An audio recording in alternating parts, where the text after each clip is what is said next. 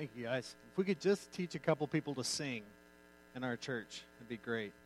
I want to introduce you. Some of you have gotten to meet him already this morning, and I needed somebody else tall, so we got him up there. Jamie's tall, but he hides in the back. So anyway, this is Mike Proud. Mike is the current, and I guess we could still call you new, right? How long does that go? Okay, anyway. Mike is our executive director in Denver at the Colorado Baptist General Convention, and he is speaking this evening here for the association meeting. And I texted him when I heard he was coming and said, "What are you doing Sunday morning?" And he said nothing. I said, "Well, you want to come to church?" And then he didn't say anything. And finally, I replied again and said, "You don't have to preach." And so, anyway, he's going to come share about what's happening in Colorado and introduce himself a little bit. We're glad you're here, man. So, glad you're here. Well, it's a great privilege. You know, I was a pastor for 18 years, so Pastor Greg, I promise I'm not going to preach. I'm going to keep it short. But it's been 5 months now that, well, May 1st will be 5 months that I'll have been on the field. Here as your state executive director. I've put 15,000 miles on the car since December 1. So I'm trying to burn up the road and meet Colorado Baptists and kind of hear how can the convention better serve you, because it's all about how can we come alongside our churches and help our churches to accomplish what God is calling them to do. So we're trying to do something new at the convention office. We're trying to decentralize what we do. We're not the experts. We just come alongside and support the pastors and churches. In fact, our mission statement is that the Colorado Baptist General Convention exists to support associations and churches for accelerated gospel impact. And so that's what we're seeking to do. As I've been traveling around the state, I've been hearing from pastors, I've been hearing from church leaders, I've been hearing how they desire to be in partnership together, how they desire to be unified again, being partners as opposed to competitors, right? That's important because we're all on the same team. In fact, one of the things that we say at the Colorado Baptist General Convention is that we are all Colorado Baptists because we're all on the same team. We're all serving the same Lord. We're all seeking to see people won to Christ and discipled up so that they will share with others that can be won to Christ and discipled up. So, Pastor, thank you for the opportunity just to introduce myself. On behalf of the 380 sister churches in the Colorado Baptist General Convention, thank you for what you do. Thank you for your giving the cooperative program. Thank you for the ministry that you carry out right here in Pueblo. God bless you.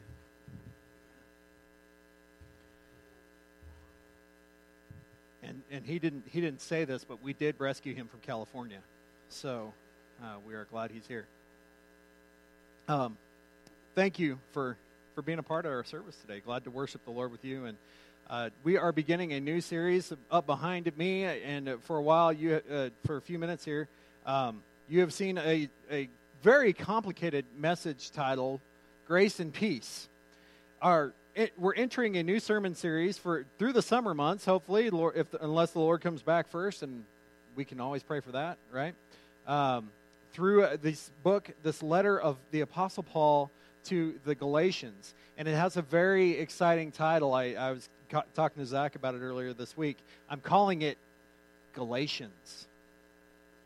I know, getting a little edgy, and we got to be careful about these things. But if by the end of July your Bible does not automatically fall open to the book of Galatians, it won't be my fault, because that's where we're going to camp out for a while. This is a very formative book to our Christian faith. It's one of the earliest books, and I'll share a little bit about that here in a moment, but it's one of the earliest books that we have in the New Testament, and I've tried to give you guys some information just so you understand how the New Testament is organized. Talked about it last week and the week before during our Easter celebration, because we looked at the end of 1 Corinthians. The Gospels are not actually the oldest documents that we have in the New Testament. they are actually written after most, if not all, of Paul's letters and a lot of other things as well. What we find is that Paul and others, but we see a lot from Paul, he wrote 13 books in the New Testament out of the 27, was writing to the churches in particularly Asia, what they call Asia Minor, modern-day Turkey. You'll see a map of that in a moment because I like maps. And we see that they're writing to baby churches about how to be the church, how to be followers of Jesus Christ. As these disciples, as the apostles started passing on into their eternal reward in heaven, they started to realize we need to write these things down about what we've been teaching for the last 20, 30 years, and that's how we get the Gospels. They were generally written, Matthew, Mark, and Luke, in the late 50s into the early 60s A.D., and then the Gospel of John was written probably 90 A.D. It's quite a bit later, quite a bit different as well as how the story is told. And so what we find then after the Gospels and Acts are all of the letters of instruction, first from the Apostle Paul, longest to shortest in churches. So even the letters that we have, they're not in chronological order. Romans is not the oldest letter. It is the longest letter. And for those of you who are here 5 or 6 years ago, you remember it took a year and a half to get through it. This will not take that long, hopefully. You can call me on that later. It's all right. I don't mind. Then you have 1st and 2nd Corinthians, and then Galatians falls into the Greeks eat pork chops list, right? Galatians, Ephesians, Philippians, Colossians. How do you remember the order they're in? Because Greeks eat pork chops.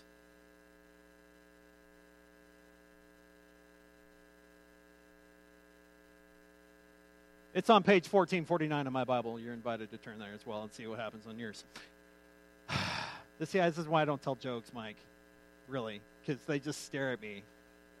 I think I'm hilarious. That's all I need to worry about. Okay, let's go to the book of Galatians. We'll read the first 5 verses, and then we'll get into more serious that matters along the way. Let's stand as we read God's word together. Paul, an apostle, not from men nor through man, but through Jesus Christ and God the Father, who raised him from the dead, and all the brothers who are with me, to the churches of Galatia, grace to you and peace from God our Father and the Lord Jesus Christ, who gave himself for our sins to deliver us from the present evil age, according to the will of God, our God and Father, to whom be the glory forever and ever. Amen. Our Lord, thank you for your glory, and may we in your word learn more of what you have done for us. In Jesus' name, amen. Go ahead and be seated. Unless you want to stay standing, that's okay. All right, some of you may need to walk around, and that's okay. So, we start out, the first word of this letter tells us who it's from. You know how we usually write letters, and we might have a letterhead on it and have the name and the address and the date, things like that. Wouldn't it be nice if we actually had the date here? Problem is they didn't use the calendar like we did because they haven't figured out the before Christ and the Anno Domini, the AD and the BC and all that. But what we find is that Paul, right at the start, shows who he is and where his authority is. And I got a graphic up there. I don't know how well you can see it because it's going to be pretty small, but you're invited to go back to YouTube later and look at it. I think it's the next one. Yeah, there it is. If you can see that, you have excellent eyes. Way to go. But what we find here is that right in the middle of this timeline, it says AD 49 to 57, it says Paul writes Galatians. There's a window of time in the early 50s where we believe this letter to be written. We don't think it's, when I say we, I mean the people who've done the real research. I'm borrowing off of them. They don't think that this letter was his earliest, but it was one of his earliest. Probably the letters to the Thessalonians were earlier than this, and maybe a couple others. But most of Paul's writings that we have go from about 45 A.D. up till 60. And it's believed that he was martyred for his faith in the early 60s A.D. And as I mentioned last week, Paul lost his head. Didn't mean he went crazy. It means literally he lost his head. It was gone. They beheaded him because he would not deny Christ. He was one of the martyrs under the the Roman emperors and killed in Rome.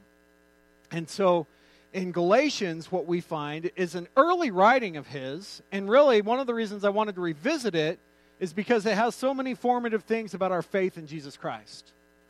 It looks to be, it does not technically, but it looks a lot like a rough draft for Romans. And if you've read Romans, it uses a lot of the same scripture that Paul cites in Galatians through the from the Old Testament and the prophets, and it speaks about the same thing. The theme of Galatians is the righteous will live by faith. And if you read the article in the bulletin this morning, you'll know that one of the more famous verses we find in chapter 2, and I'll just turn over there really quickly because it's probably one you've heard before. It says, I have been crucified with Christ, and it is no longer I who live, but Christ who lives in me. And the life I now live in the flesh, I live by faith in the Son of God, who loved me and gave himself for me. And so when we come to the Word, we see that Paul declares his apostleship from the fact that God sent him. God sent him. What is an apostle? The basic meaning of the word is one who is sent. Sent by whom? By Jesus Christ. Now, he has this dash, this long dash in the English Standard Version that I'm reading from. Kind of turns out as a parenthesis in some other translations, but it's not for a lack of its importance. Because what we know about Paul is that he was, as he says later in Galatians, one who he says was abnormally born. One who was different than the rest of the apostles. Why is that? Well, if you'll remember, Jesus had 12 apostles in his ministry, and at the end of his ministry, one of them bailed. Remember his name? Judas. There's a little bit about Judas in the Gospels. I'll invite you to go look that up yourself.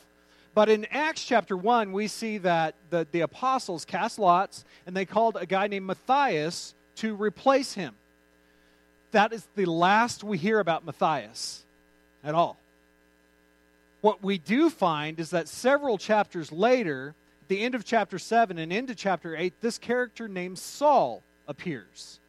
And he first appears as the one who was holding the coats, the young man Saul, holding the coats for those who killed Stephen. They threw rocks at him until he died. It is a totally different variety of being stoned than we have in Colorado. Okay? He was absolutely murdered because he offended the Jews. They saw his declaration of Christ as king to be blasphemous, which, by the way, is the crime for which Jesus was killed. So we need to realize that these words that they spoke of Christ being Lord and Savior were not popular. And they did cost these followers their lives. I've already mentioned how Paul dies many decades later from this time. But he was called Saul at this moment, and he was a Pharisee. He wanted to live the letter of the law, and so at that moment that they took the life of Stephen, he is the one who held the coats. Within a chapter, and we'll come revisit this as we go into chapter 2, because he starts talking about his own life, he encounters Jesus. How does he encounter Jesus? He encounters Jesus on the Damascus Road. Damascus was about 150 miles from Jerusalem. Paul had heard that some of the Jews that got kicked out of Jerusalem were going there for refuge. So he was chasing down those who trusted Christ as their Savior to kill them. He calls himself in 2 Corinthians chapter 12, one who persecuted the church of God. One who killed followers of Jesus. But if you've read Acts chapter 9, you'll know that he has a pretty unique encounter at that moment. He meets Jesus, the Lord, and the Lord blinds him to get his attention. Now, I was a teacher for a long time. Even as a preacher, I kind of say, every once in a while, I'll say, now look at me. I want to see your eyes. I'm going to push my glasses up even so I can see you clearly. If I ever do this, by the way, don't be afraid. Unless you're hoping I can see you. I can't see you if I do that. Anyway. Usually, if we want somebody's attention, we say, look me in the eyes, right? What did God do to Paul? He blinded him. So he goes into Damascus as the one who's going to persecute the church. He tells him exactly where to go, to the street called Straight, to this guy's house. And a few days later, they baptize him, and the scales fall from his eyes so he can see. There's more about that in the apostle's life, of whether or not his vision was fully restored, or whether it was that thorn that he talked about that he asked to be released from. That's not really part of this story. But what we do know is that that moment when he encountered Christ, he encountered the risen Savior. And this is the moment he tells us from. He is not called from man nor through man, but he is called through Jesus Christ and God the Father who raised him from the dead. One who persecuted Christians now has become a leader of them. Now, that's kind of mind-boggling. And think about that in today's context, and I've used this illustration before, but think about running into someone from a different part of the world, perhaps from the Islamic faith or Hindus or anything around the world, a group that persecutes the church. And this individual is a leader of those persecutors. And now he shows up in your church building and says, I believe in Jesus. Would you think you have a little bit of trepidation? Now think about the early church here with the Pharisees who were persecuting the church, and the leader of that persecution now will return to them and say, hey, guess what? I'm on your team now. That's Paul. And in Acts chapter 13, we see that he changes the name that he's called from Saul to Paul. And that's all it says. It says, as Luke's writing it down, it says, Saul, who then we call Paul. And you're like, wait a second. I missed something here. And for the rest of the book of Acts, he's called Paul. And that's what we find here. Why does he change that name? So that he can fulfill his mission to proclaim the gospel. He's going to the Greeks, to the Gentiles, to proclaim the good news. Now, what we find in Galatians now is a group of believers that comes from both Jewish and Gentile stock. I got another map up there. It is of Asia Minor first up there. You can get that one up there. There it is. So you say, Pastor, I can't see that map very well. Well, first of all, hold on. Look at the big green blob to the top right. That's what they called Galatia in that time. So, can't see that. Let's go to the next one. Maybe that'll be a little better. Maybe there. There we are. Can you see it a little better now? A little bit. It's still kind of small up there. But what we find is Galatia covers a whole lot of what we know as modern-day Turkey. And you have a north part and a south part. Now, the question about the history of Galatia and who Paul was actually writing to is that there were actually two different parts of Galatia. And I saw a meme this week about my home state that made me kind of think about this. It said, it's not new, and it's not Mexico, it's New Mexico. Okay? Neither New nor Mexico, it's New Mexico.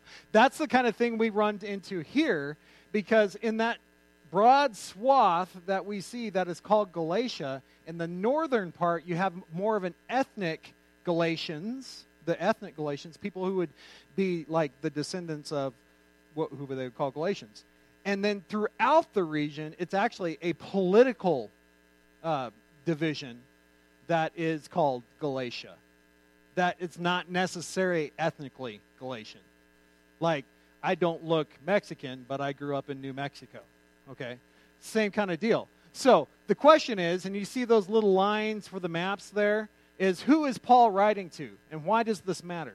Well, that's one of the questions about the date. Do you have an early date for this book, or do you have a later date for this book? If it's in the early part, it's probably closer to Israel. And you'll see down at the bottom, you see, if you got really good eyes, you can see it says Antioch and Tarsus, which is where Saul was from. The earlier date leans toward it being a more Jewish audience, And if it's a later date, it's probably further to the north, and it would have been a more Gentile audience. Now, in chapter 2, we're going to find out why that is a major issue.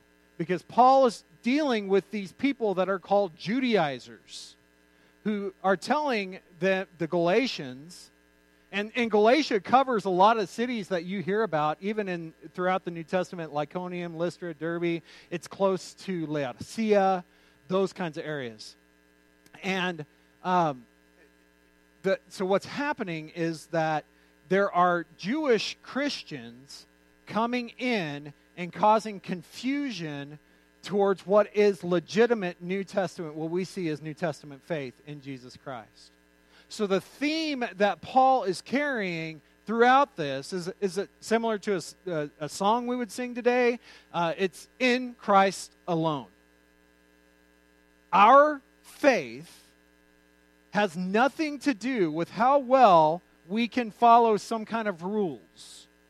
It has everything to do with who we trust. And so, that's where Paul's coming from here. And he declares that authority from Jesus Christ. And that's where he always goes back to when the people start accusing him of different things, is Jesus, Jesus, Jesus. And we could stand to think about that today as we face challenges in our world. Who should we return to when people start accusing us of things? Jesus. We come back to the crucified one, the one who gave a perfect life so that we might have salvation. It's not because we are better than anybody else. It's because he is worthy of glory and gave himself because of his great love for the world and for his creation. So, Paul offers his greeting, and he says, all the brothers who are with me. And at the end of the book, he returns, he has, and as is Paul's pattern, he talks about some people who are with him along the way, sends greetings through them along the way there. There are so many important doctrines found in this passage, in this short book. I mean, in my Bible here, I've got these nice little notes in the margins that I use, but this is 1, 2, 3, 4, 5, 6 pages of my Bible. Yet it contains some of the most important things that we will ever learn about our faith in Jesus Christ. It's impeccably Trinitarian. What does that mean? It declares God the Father, God the Son, and God the Holy Spirit. Even as he doesn't mention it here, once we get to chapter 5, many of you will recognize something called the fruit of the Spirit. Well, the fruit of the Spirit only comes if the Spirit's seed has been planted. Who is the Spirit's seed? That is Christ. Christ is our salvation, and now he prepares us for his return, for our reunion with him through the work of the Holy Spirit. And that's what Galatians centers around. But he has this greeting at the start. And so when he says to the churches of Galatia, this map is important because he's writing to a whole bunch of different believers who are facing similar challenges. And we'll see that throughout what we find in the New Testament. We see all kinds of places where God at work in us is going to show that we're not that different than the person next to us. We've all got the same problem. And we've all got the same destiny on earth. And that is death. We need the grace of God to know what's beyond that.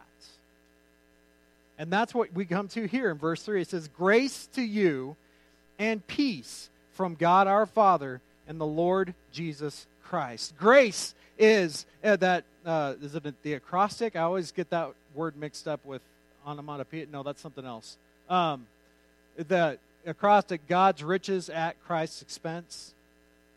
Grace is something that is given to you when you absolutely do not deserve it. Not when you least deserve it, but something that you don't deserve.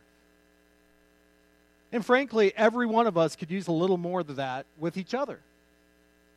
You know, none of us are perfect. We're always going to mess up. We're going to have failings. We're going to insult and intentionally or unintentionally. We're going to do things that offend one another. But what do we need in the midst of that? Grace. But why do we need that grace?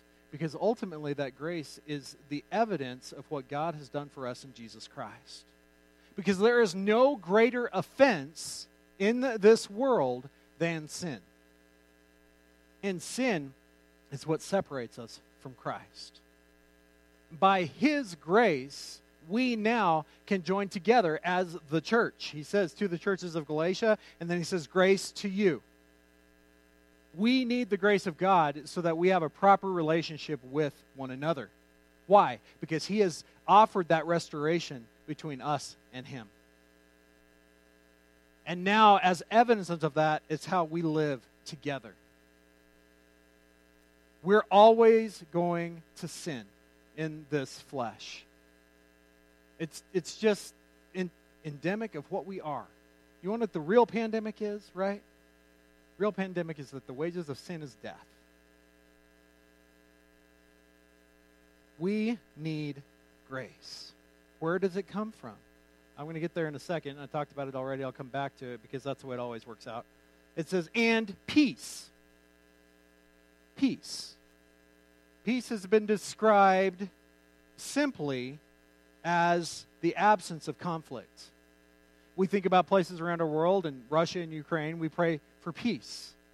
And it could be the absence of conflict. We think of our nation as a peaceful nation.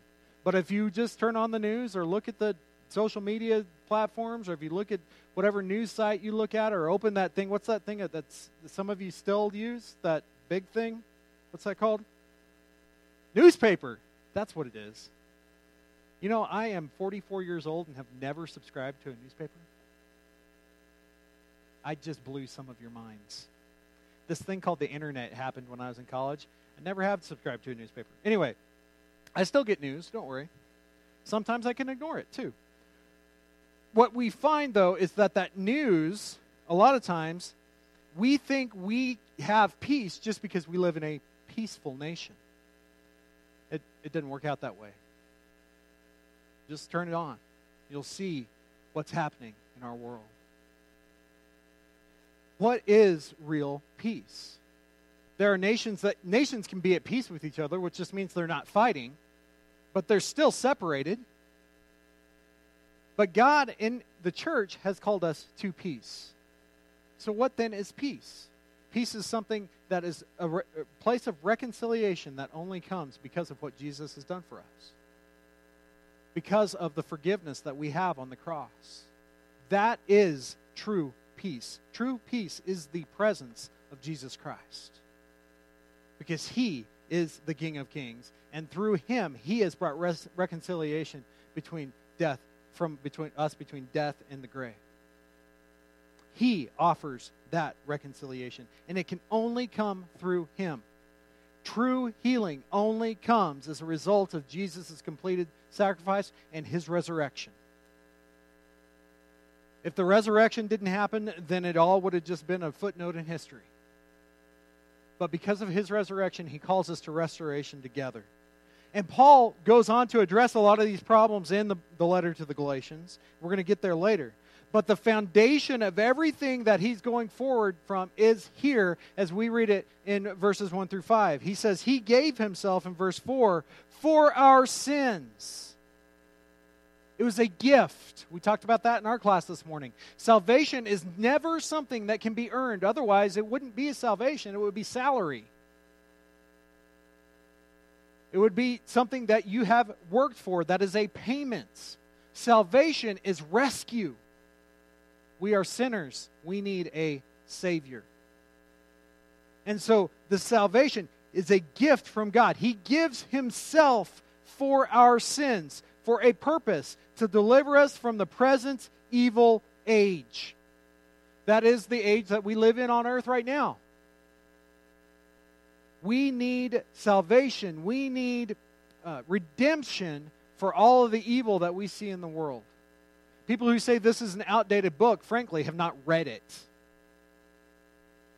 Just go read some of the Old Testament. Go read 1st and 2nd Kings. And then go read about the British monarchy. And see, there's some similarities. how we relate to one another, no matter what the technology is that we can turn on and off the heat, that we have bright lights shining in my face, that my glasses are smeared right now and I can't see you anyway. But when we get to all these places, we wonder, what has God done? What is he going to do? He has offered us salvation, because no matter our technology or no matter what kind of knowledge we have, we still have the same problem. And that's that we die. The question is, why do we die?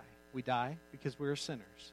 The salvation we are given is through the one who gave his own life, and by his resurrection provides us deliverance from this evil age. Resurrection power is what this book is all about. Why is it offered? Because God said it was that way. We need to understand that our God is the King of Kings. He is the Lord of Lords. He is the one that we serve and that we follow. And it says here, it's his will that the Son gave his life for our sins. Verse 5, it says, or verse 4, end of verse 4, according to the will of God our Father. We just read that line. We go, what is according to the will of God our Father? He gave himself for our sins. That is our rescue. I am a sinner. You are a sinner. We need a Savior. God gave himself for our sins. What is the ultimate result of that? The glory of God. To whom be the glory forever and ever. Amen. The question is, when that gift is offered to you, what do you do with it? There is a moment where we need to place our trust in Christ. And that moment proves a stepping stone to our faith for the remainder of our lives. Because once we trust Christ as our Savior, he calls us to be his disciples, which means his followers. And if you're following somebody, you need to trust where they're going. I remember moving my brother to seminary almost 30 years ago, 26 years ago, I don't know. I had hair then. That's all I remember. I was about 19 years old, and we were moving my brother from Las Cruces, New Mexico to Fort Worth for seminary, and I got stuck driving his 1977 Ford Courier. Anybody remember one of those? Tiny little pickup, big old Greg. I was a lot skinnier then, but I had to get in that thing. It was beautiful, too. It was orange. Oh, it was lovely. No, it was not a lovely vehicle. And as a matter of fact, as we talk about technology changing, the vehicle itself had an 8-track. Anybody remember that? So we had an adapter go into the 8-track that was a cassette adapter. Well, if you remember the 90s, that's when these things called CDs became popular. And it had an adapter going to the tape, going to the 8-track player. And the Bible, this is not about the message at all. This is just entertaining. I played my favorite music, which probably maybe 5 of you in here would enjoy. And it had this wonderful underlying hum to it because it had been adapted too many times. So you had this below whatever I was blasting over the top of it. Anyway, as we were driving across West Texas to Fort Worth, my brother was towing a U-Haul trailer that had a reflective little U-Haul sticker on it. Middle of the night, I was so tired. All I was doing was watching for that little reflector. Because I knew if I kept up with him, wherever he was going, I was going to end up where he was going. Now, we ended up at a friend's house in the middle of the night, very tired, ended up sleeping until like noon the next day because we got there like 4 in the morning. But if I had lost track of that, I didn't have one of these things. You know, kids, there was a day when these didn't happen. I didn't know where I was going. I did have a map, but it was dark and it was Texas. Texas can be scary in the dark. Texas can be scary. Okay, anyway, here's the thing is that I kept my eye on that little reflector because it wherever that was going, I was going. And now here, what God is calling us to do is to keep our eye on the cross. Because he's called us to as it says in Philippians, to live for him, because to live is Christ. To die is gain. The question is, are we willing to lay down our lives? What we find in the New Testament is a witness of people who saw the resurrection power of Christ and followed it to their death and received their reward because of their trust in Jesus Christ. The theme, and I read verse 20 of chapter 2, the theme of the gospel in Galatians is to lay down our lives as Christ did for the church. We lay it down for him. I don't know about you, that's a challenge.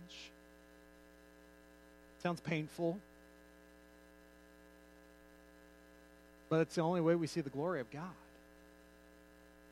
Because to live is Christ. To die is gain.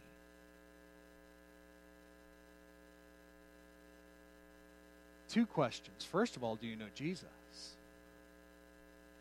And maybe I should have asked this question first. Are you willing to follow him like that? Because that's what we're called to. The place of ultimate trust, where we place our entire desires, our entire passion on the glory of the King of Kings and the Lord of Lords. Do you know him? Will you follow him? When you follow somebody, you better trust where they're going, where they are. Our God ascended and now sits at the right hand and waits for the day that the trumpet blows. We are reunited with him for eternity. Will you be there? We have a time of invitation at the close of every service, and this is the time where you get to respond in obedience to him. And it may be that you need Christ. You're convicted by this words of this baffling gospel, but that one that God has called us to, radical obedience. Maybe you need to take a step of obedience to walk together with him in our church family. We'll talk to you about that. Maybe you need to take that step of obedience in baptism where you identify with him in his burial and his resurrection. That's what this moment's all about, is are you willing to take that step to follow him? Because he, in perfect obedience to the Father, gave his life for your salvation. Let's pray. God, you are good. I pray, Lord, that today we're reminded of the great sacrifice that was made for the sin of the world. I thank you for Jesus. And I pray that you redeem our lives in this moment that we might bring glory to you. There is no perfect person in here.